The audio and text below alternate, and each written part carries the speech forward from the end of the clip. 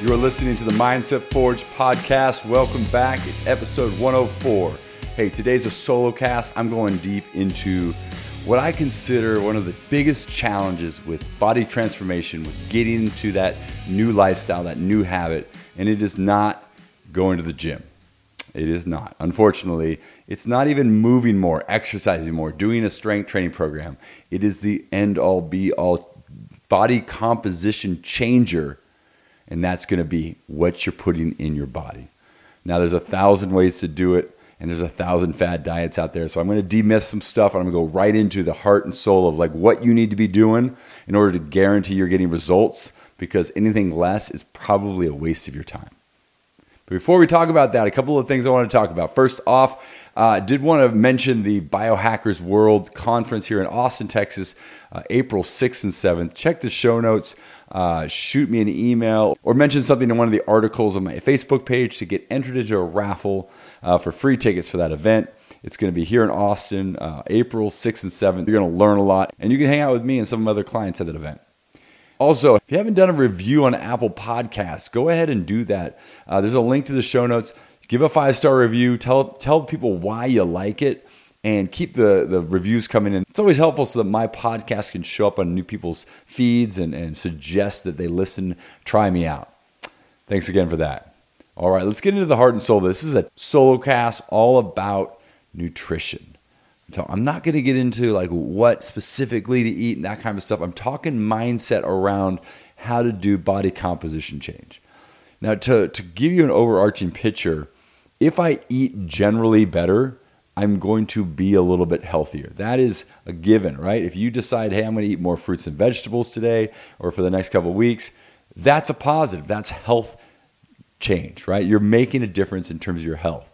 But most people have a goal of changing their body composition, of losing body fat, maybe gaining muscle, maybe trying to do a combination of the two at the same time. Hard to do. And it requires a certain level of effort, discipline, and tracking that without it, really, most people fall short. And I'll say most people because, yes, if you're somebody who's a professional athlete, if you've dieted for bodybuilding shows, or that's just a big part of how you work, how you live your day, you're very disciplined in that, you may not need to track anymore just because you've kind of figured out, okay, that's the portion size I need, that works for me. You can kind of cut yourself off at the end of the day when you feel like you've eaten about enough, and you generally have an idea of how much protein, carbs, and fat you've eaten. But for most of us, and I'll tell you, all of my clients and everybody else probably listening out there, for most of us, 95%, we need to know what we're putting in our body.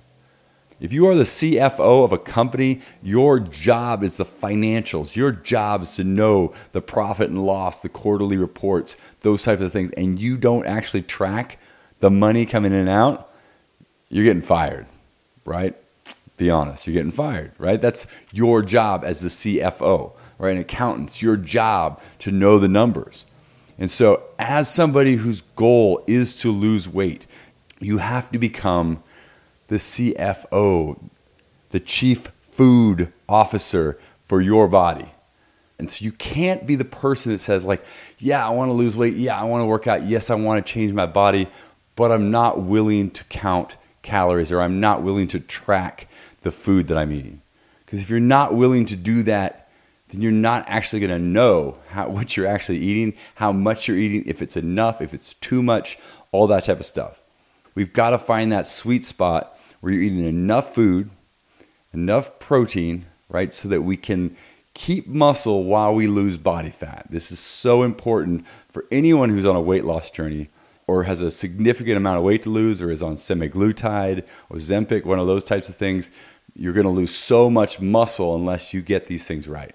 So that's what I want to deal with today. I really want to give an opportunity for you to think about, okay, am I doing everything I'm supposed to do? And I'm going to shout out one of my clients. His name is Chris. He just started online with me, so I don't even see him in person. But over the last couple of weeks, he's lost 2.5 pounds. He's been tracking. I sent him a nutrition guide, some meal concepts that he can use, and he has been very disciplined on eating the meals, the portions, We even discussed he was going to go out with his friends to a restaurant, what he was going to eat. He was going to order a chicken sandwich, different condiments, no mayo, things like that. He just really mapped it out. He was planning ahead. And because of that, he's getting the results. A pound a week about is where he's at, and that's what he wanted to lose, and he's on track, right? But everything is meticulous. So shout out to Chris, because that is literally what it takes. You can't do it without that kind of recognition of like where you're at, how many grams of protein, carbs, and fats you're eating in a day, and does that equal enough calories? Because if you're talking about the hierarchy of nutrition, when it comes to body composition change, now I'm talking about body not health in general, but body composition change. Calories in versus calories out is the top of that pyramid of importance, right? You've heard probably that somebody has eaten only Twinkies, but eaten like a limited amount of it, right? So if I eat 1,600 calories of Twinkies only over the course of a month and my body needs 2,000, I am going to lose weight. Am I healthier? Debatable. But the point is that the amount of calories you're taking in versus the calories you're burning just in lifestyle and walking around, that deficit, that is the most important thing to losing body fat. Okay, number 2 is going to get into macronutrients. So your protein intake, making sure that's enough so you're meeting your nutrient needs so that your body can maintain muscle mass and tissue so that it convinces the body to lose body fat, not muscle. It's a lot easier to kind of melt off muscle just by fasting and just working out and doing HIIT training and just kind of starving your body all day. That's an easy way to lose a lot of weight, but actually lose a lot of muscle. And that's what's happening with a lot of people that are taking Ozempic, semaglutide, is they're losing weight. Their body composition is dropping, but the percentage of that is muscle mass loss, not overall body fat. And so a key component there you need to understand. And that's why I definitely recommend, and this is like as you start prepping for weight loss or body composition change, do more than just measure your weight, right? Measuring weight is a good indicator of change, but when it comes to like actual body composition change, the end all be all would be go get a DEXA scan. One of the things I do with my concierge clients is I send them to the University of Texas, they get a DEXA scan, and that gives them skeletal muscle mass, body composition in terms of body fat and muscle mass, but also visceral fat below the abdominal wall, kind of around the organs, and also bone density. It's a fantastic just test to really see where your health is, where your body holds weight, holds muscle, holds fat, right? You get that, and then you can truly look at, okay, what's going to happen in the next 3 months? What's our goal, right? And then you got to look at, okay, yes, weigh yourself a couple times a week. I tend to weigh myself daily because I like to see the little fluctuations, and I just track it. When I'm trying to lose weight, I'm tracking just those daily numbers, not getting too up and down about what the number says, but over the course of the week, I do an average, and I notice that my weight kind of ticks down a half pound to a pound a week, which is exactly what I want. You may have a different relationship with the scale, and if that's the case, you might consider weighing less times a week. And what I highly recommend is doing some sort of body composition measurement, like waist at your belly button or at your hips, chest measurement, circumference, maybe arm and leg, something like that you do once every couple weeks to really see where that body composition change is showing up on your body. And with my clients, I make them do that every couple of weeks because we can really get a rhythm of like, are we losing weight?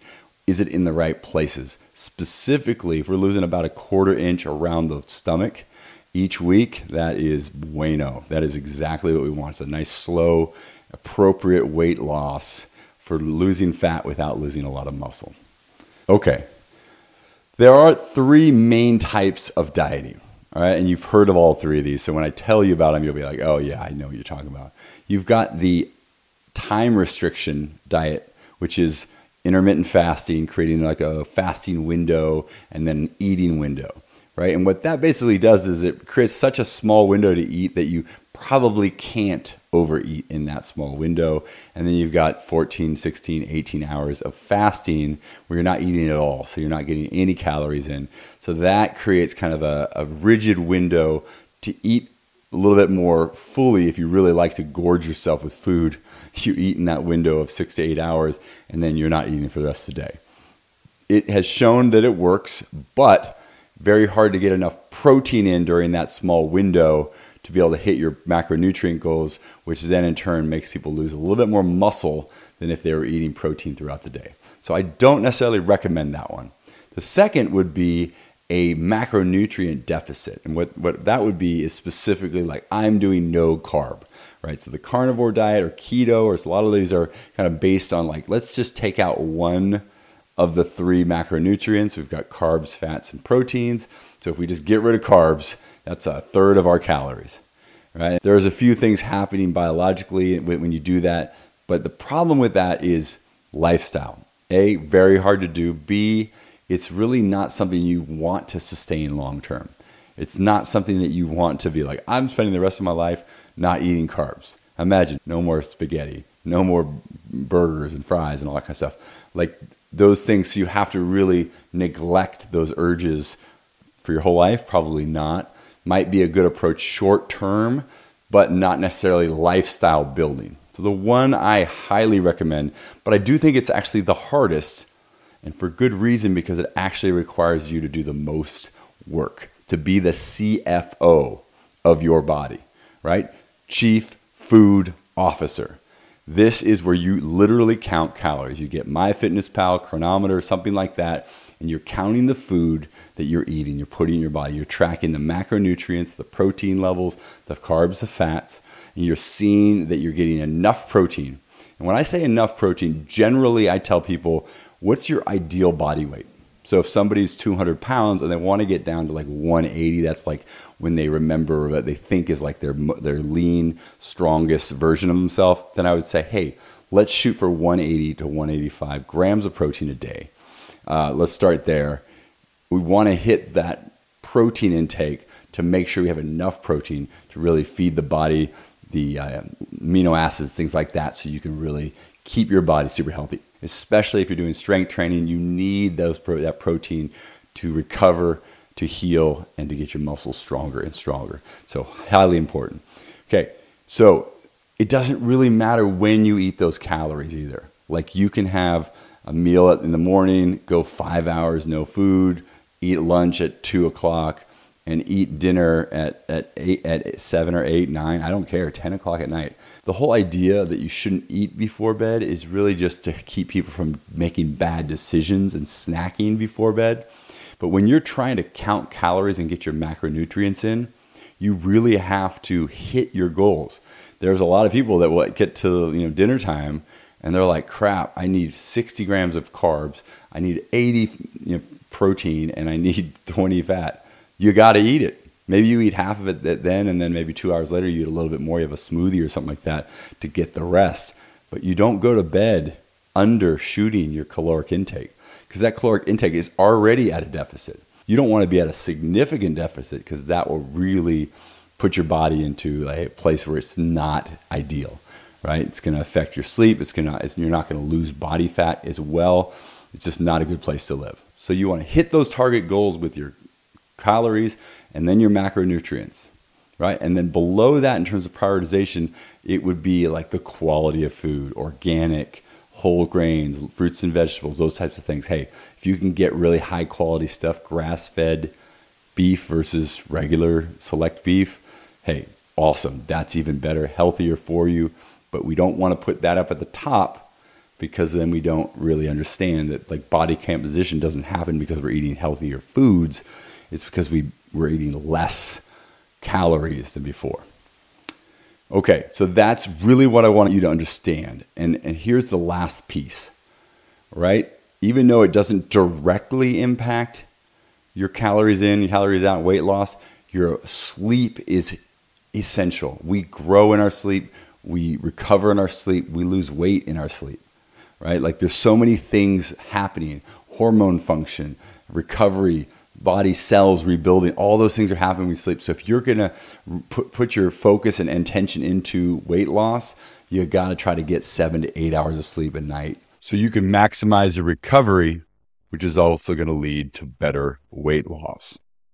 that's all I got for you. Really just a lot to chew on. Take stock, think about like how dedicated you are, and understand that your mindset and the discipline it takes to track is going to be a key determiner if you actually get the results you're looking for.